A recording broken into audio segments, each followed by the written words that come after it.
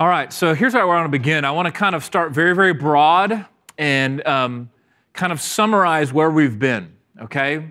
To remind, I think we need to be reminded that we've been studying the book of Ephesians for a while now, since really all the way to January. That's a long time, and if you can even remember back that far, there was once in Ephesians chapter 1 that we studied together.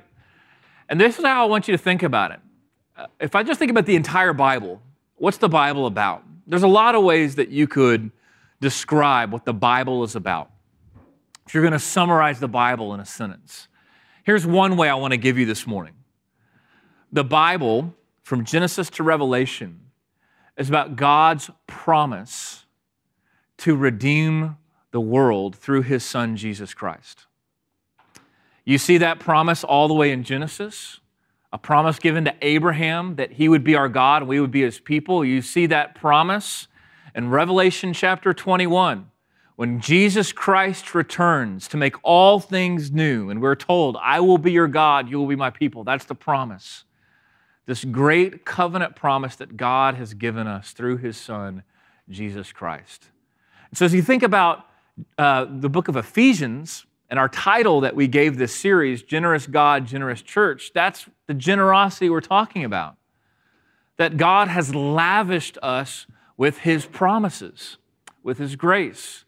And that's really where the book of Ephesians begins.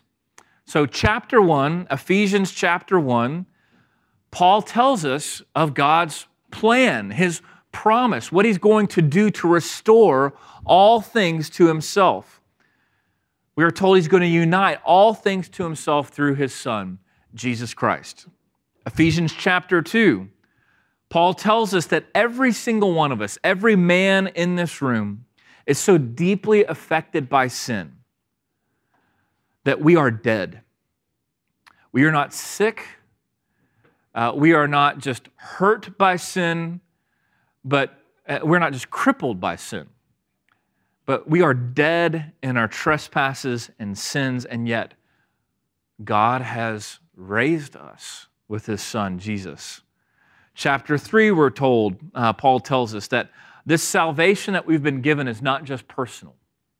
It's not just an individual salvation. Yes, it is a blessing and a grace for us as individual men. Yes, we have now a personal relationship with Jesus Christ, but it's not personal to us only, it's communal. That Jesus came to save His bride, a people. He's come for His church, and we are united together as a church through Jesus. The church is not something that you go to. Church is not something you attend. Church is who you are. You are the church. If you know Jesus Christ this morning, even if you hate the idea of church, I'm sorry, you don't have a choice. You are part of the church, and we are called to be united together as we are united in Jesus. Chapter 4, Paul tells us that every single one of us has been gifted through the Holy Spirit. Why?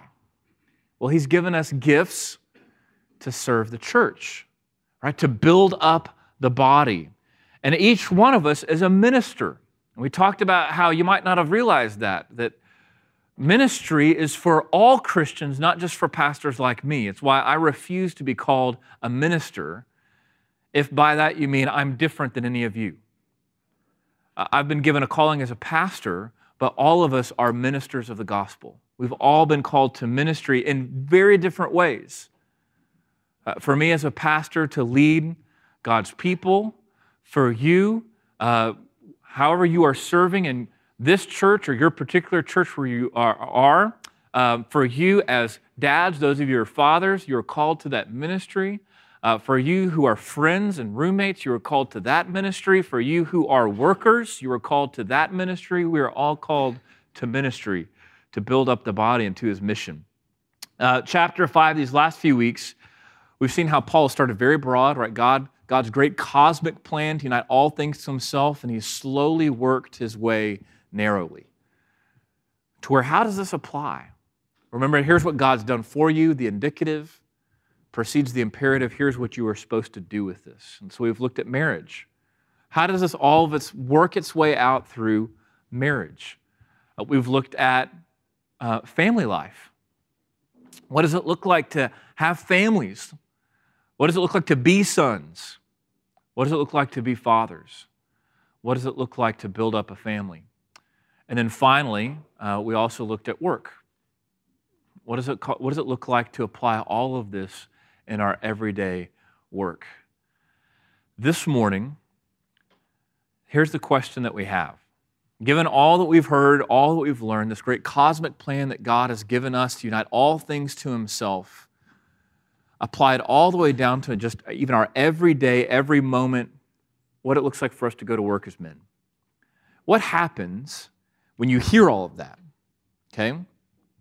And you know that you've been given promises, and you know that God is good and He's all that He does is good. You hear that. And you hear that He has this plan to unite all things to Himself and to right every wrong, to make all things new, to draw the lost to Himself and to give you life in Christ. What happens when you hear that but you don't feel it? What happens when the reality is you go into life in a place like work or your family or your marriage or your lack of marriage and your longing for it, and you say, I hear these promises that God has given me, but I just don't see them happening. If you feel that way this morning, you're not alone. It's how Abraham felt when God gave him his promise. God gave him a promise to give him not just a family, but offspring as many as you could even see stars in the sky, and yet Abraham couldn't have kids. He questioned God's promise because of a circumstance. We do the same thing every single day. But brothers, what I want us to see this morning is that this wrestle, this fight between hearing the promises of God and then what we face every single day as men is a real struggle that is much deeper and much more spiritual than any of us recognize. We are in a daily fight to really take up the promises of the gospel and actually live them out.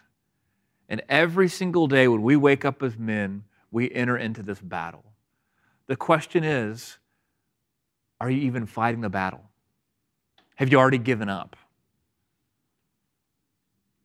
Are you spiritually lazy this morning and refuse to even fight? Or, on the flip side, are you going out trying to fight this battle in your own strength? Trying to conquer your own sin, trying to be a good Christian, to do it right, all the while not recognizing that you are fighting with the wrong weapons and you are losing. What does it look like for us to fight this spiritual battle every single day? What does it look like for us to fight in the Lord? So this morning, Paul's going to give us 4 different commands of what it looks like for us to fight. I want you to look at these commands and what they're like, because they're not how you might think, okay? 4 commands of what it looks like to fight the fight of faith. The first command is this: be strong, okay? Be strong. I want you to look at Ephesians 6, verse 10. It's there on your handout. He says, be strong in the Lord and the strength of His might. Now, when I say be strong, what do you think about? What images come up in your mind? Have you ever thought about being strong? Have you ever thought of yourself as a man who is strong? Not necessarily physically strong, but the kind of strength that we talk about, like fortitude, being mentally tough, emotionally tough, right? That anything that comes our way as men, we can be strong. We can handle it. We're unflappable, right? We're not easily drawn off sides, as some might say. But no, we're strong. The question is, where does that strength come from? And I wonder how many of you this morning, if you're going to be honest and stop long enough, would recognize that you are exhausted from trying to be strong every single day. How many of you are tired from daily trying to be strong for yourself, for your friends, for your coworkers, for your wife, for your kids? How many of you have ever said that? I just need to be strong for fill in the blank. The truth is, brothers, you and I have learned, I think, from a very young age, that culturally to be a man is to be strong, right? That in our communities, in our families, we're the ones who are supposed to have it all together. And I think deep down we're dying inside. We are exhausted from trying to be strong. The Apostle Paul is calling you to put on a different strength. Notice what he says. He says, be strong in the Lord. And if you're thinking, well, what does that mean? Then he says, be strengthened with the strength of his might. Well, what is the strength of his might? I want you to go back to Ephesians 1. I want you to remember Paul's prayer for the Ephesian church.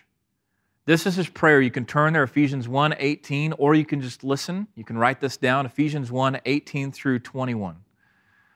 This is Paul's prayer. I want you to listen for how Paul wants them to be strong. He says that your eyes of your heart would be enlightened, that you would know the hope to which he has called you. What are the riches of his glorious inheritance in the saints? What is the immeasurable greatness of his power towards us who believe? According to the working of his great might that he worked in Christ when he raised him from the dead and seated him at his right hand in the heavenly places, far above all rule and authority and power and dominion, and above every name that is named, not only in this age, but the one that is age to come. So, brothers, where does your strength come from? Paul says we need to be strong in the strength of his might. What is his might? It's the might and power of the resurrection. The same might and power that rose Jesus Christ from the dead now dwells in you. And Paul's prayer in Ephesians 1, way back in Ephesians 1, is that the Ephesian church and now us who read this letter would understand, not just intellectually, but experientially, what the resurrection has done for us. That we would be strong through the strength of the resurrection. So practically, what does that look like? So you hear, I think, again, from a young age, we need to be strong as men. And then when we become Christians, so if you're a Christian this morning, then you hear you need to be a strong Christian, okay? And somewhere in there, you begin to believe that what that means is you need to be strong like Jesus. Okay, we need to be strong like Jesus. This is strength by imitation. Okay? And that's what you think the Christian life is. And the way that Jesus was strong, we need to be strong. We need to be like him. Now, I don't know about you, but I don't know the last time you really tried to live like Jesus. How did that go for you? And again, I'm not saying that we should not try to aspire to that, or that's not this. Look, I'm not saying that. But again, think about how Ephesians, we've been trying to teach you, the indicative precedes the imperative. If you start with the imperative, if you start with just be strong on your own, you will crash and burn. The strength that we have from Jesus is not through imitation, okay? The strength that we have from Jesus is through incarnation.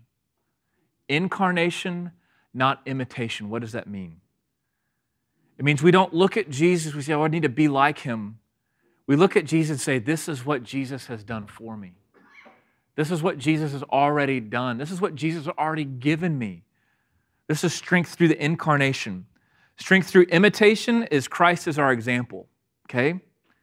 Strength through incarnation is seeing Christ as your substitute. He lived for you. He died for you. He rose for you. So be strong in him. Not in yourself. Be strong in Christ. That's the first thing.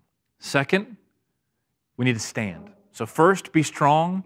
Second, stand. Stand against the schemes of the devil. Look at verse 11. Paul says, put on the whole armor of God that you may be able to stand against the schemes of the devil. We'll talk more about the armor in just a second. The first thing I just want to say is this. Notice it says the armor of God. It's not your armor. Put on the armor of God. And what you need to recognize is that throughout the Bible, God is described as lots of different things. But one of the characteristics of God you might not have thought about a whole lot is that God is a warrior. In the Bible, we see that God is described as a warrior, and I don't have time to go all the different places in the Old Testament where he's described as a warrior, but let me just give you one, Psalm 24, verse 8. And again, this points to Jesus, who is the ultimate warrior, the one who won our victory on the cross. Psalm 24, verse 8 says, "Who is this King of glory? The Lord, strong and mighty, mighty in battle." Jesus, our King, is a warrior. He has gone to battle. He is mighty in battle. And he's already won the war. We know how the war ends in the book of Revelation. There is strength in that, brothers. We know how this war ends. And so Paul says, stand. Stand. Put on the armor of God. Put on the armor of the warrior. Put on the armor of Jesus Christ, not your own. Put on the armor of Christ so that you could stand against the schemes of the devil. The second thing I want you to know about this, what it looks like to stand, is this isn't going to make sense to you unless you recognize that the devil is real.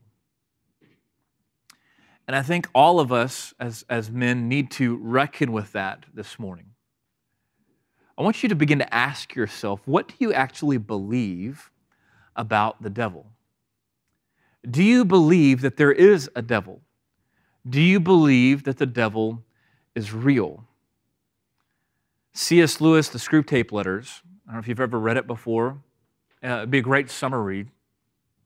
It was originally just published as a series of articles in an Anglican magazine.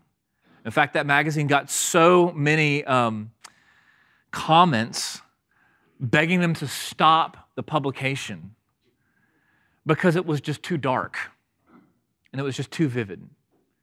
And what they were was, it's a fictional kind of short story, each chapter, of two demons, Screwtape and Wormwood, and one demon training the other demon on how to tempt us as people. And I want you to listen. This is one of those temptations. If any faint suspicion of your existence, so again, this is one demon to another. If any faint suspicion of your existence begins to arise in his mind, suggest to him a picture of something in red tights and persuade him that since he cannot believe in that, he cannot believe in you. In other words, you have one demon saying to the other, here's a great temptation. If he begins to believe that you're real, I want you to put in his mind an image of this devil in red tights with a pitchfork.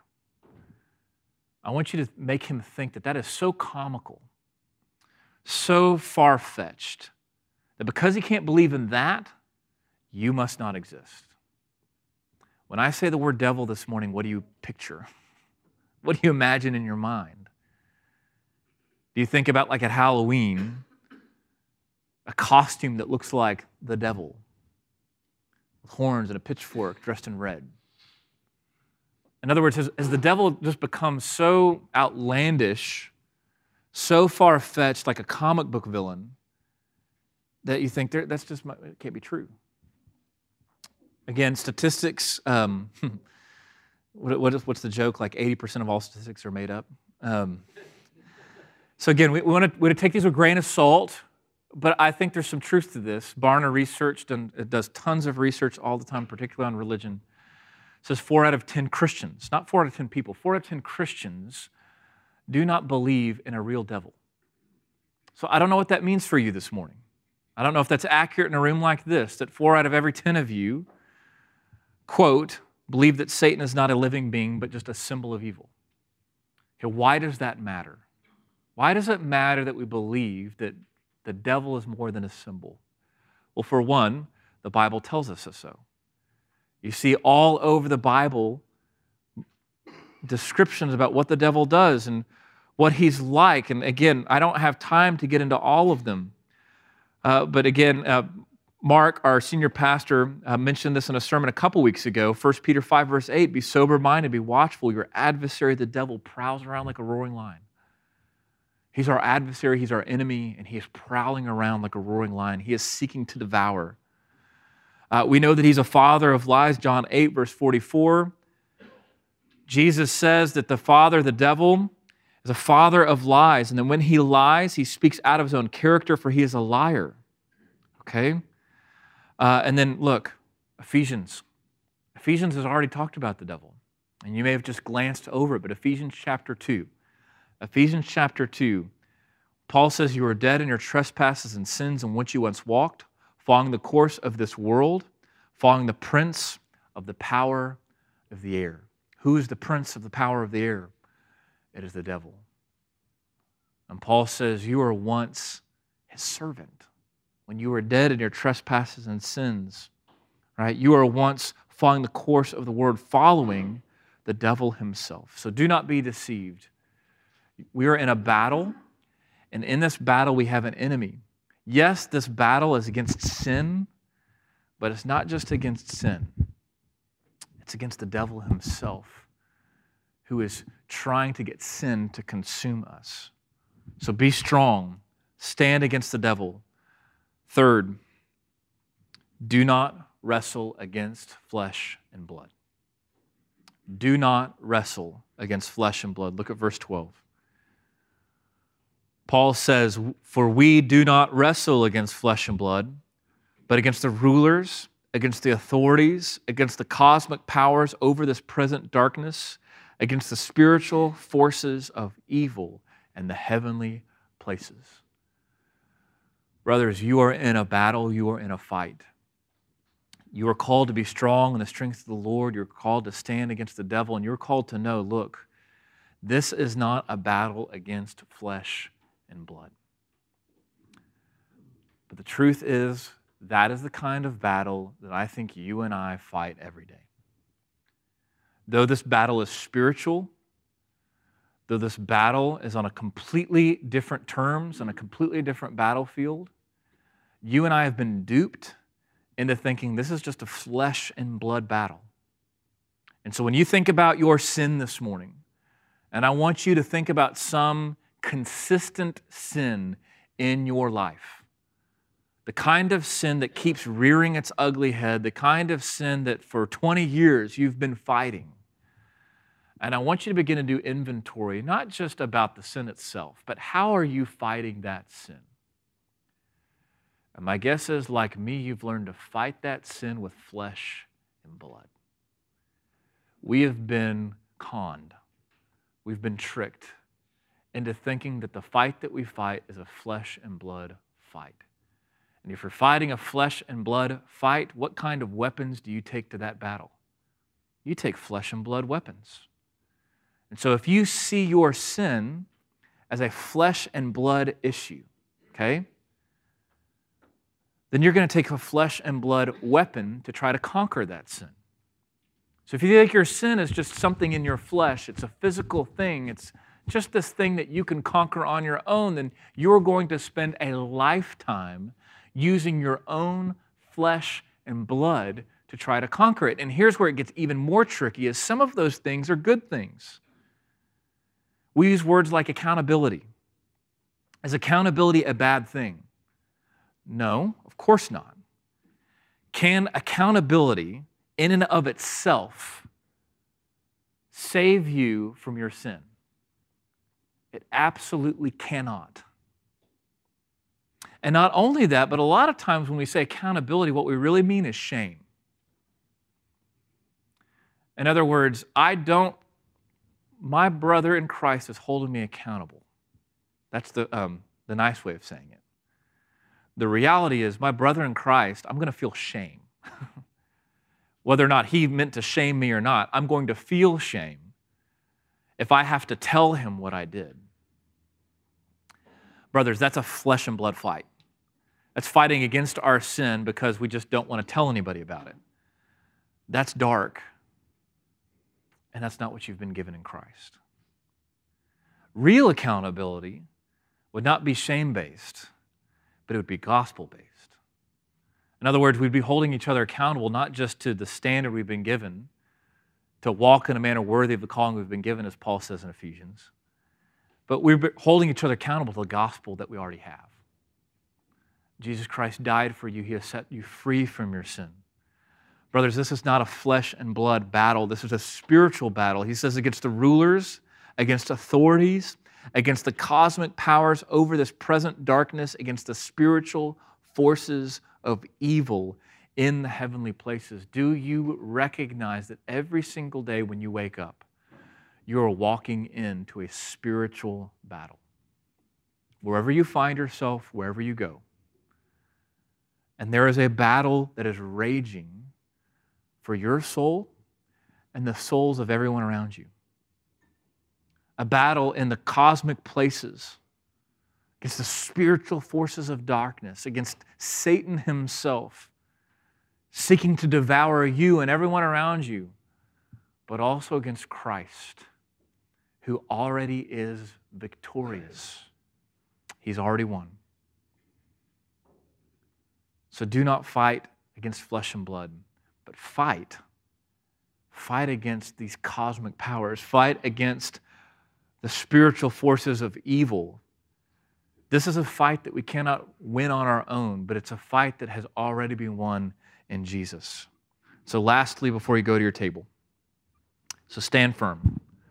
Verse 13, he says, take up the whole armor of God that you may be able to withstand in the evil day, having done all, stand firm. Unfortunately, I don't have time to get into the armor of God piece by piece. It would make a great series on its own. And some of you may have studied the armor of God before. It's a wonderful study. In fact, I couldn't encourage you more enough that maybe next week, instead of coming here on Tuesday morning, don't just sleep in. Maybe spend some time in verses 14 through 18 of Ephesians chapter 6. But before we go to our tables, this is just what I want to mention. In the same way that we learn to be strong on our own, I think we learn to put on armor as men.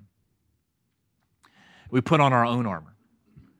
And because we think this fight that we're in is a flesh and blood fight, we learn to put on our own kind of armor that we fight with. Well, our own kind of helmet, our own kind of shield, right? And so as you look at this, for example, verse 14, put on the breastplate of righteousness. We learn to put on a breastplate of self-righteousness, right? Of what it looks like to be righteous in ourselves. Verse 16, in all circumstances, take up the shield of faith, which you can extinguish with all flaming darts of the evil one. We learn to just have thick skin, to defend ourselves, to fight fire with fire, to put on the helmet of salvation and the sword of the Spirit, which is the Word of God. We learn to fight with completely different weapons. And what I want to leave you with this morning, brothers, is that you cannot take up the armor of God unless you lay your own armor down. You need to begin to take off the armor that has surrounded your own hearts and put on the armor of God. To put on the breastplate of His righteousness and take off your self-righteousness. To learn what it means to fight with the sword of the Spirit, which is the Word of God, instead of your own intellect and your own cunning and your own ability.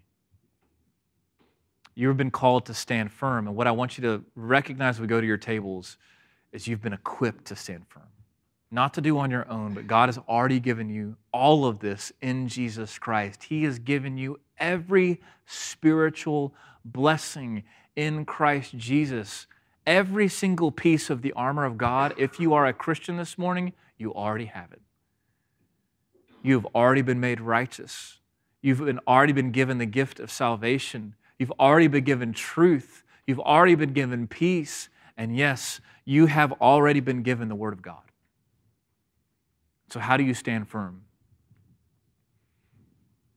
He's given us His Word. He's given us prayer. We pray and we read God's Word not because this is some chore for us to check off a box or feel guilty because we haven't done it enough. We pray and we read God's Word because we're in a fight. And we need to take up the armor of God, the sword of the Spirit in that fight, and to daily go to war, go to battle, knowing that we are strong, not with our strength, but in the strength of the death and resurrection of Jesus. Let me pray for you. Send it to your tables. Father, I pray, Lord, that you would help us to begin to do the hard work, which is if we're all going to be honest this morning, it's way too early for this kind of stuff. To take off this armor of the flesh, to take off our self-righteousness, the lies that we tell ourselves and tell others, to take off the weapons that we wield, thinking that this is just a flesh and blood battle, and to begin to put on the armor of God. Help us to see that there is a real devil who does seek to devour us. And this morning, in the power and might of the death and resurrection of Jesus Christ, we claim that power for ourselves. And Lord, we pray that you would help us to stand firm against the evil one, to daily fight the fight of faith, and to see that you are our warrior, fighting this battle on our behalf. We pray in the strong name of Jesus Christ, not our strength, and his strength alone. Amen. All right.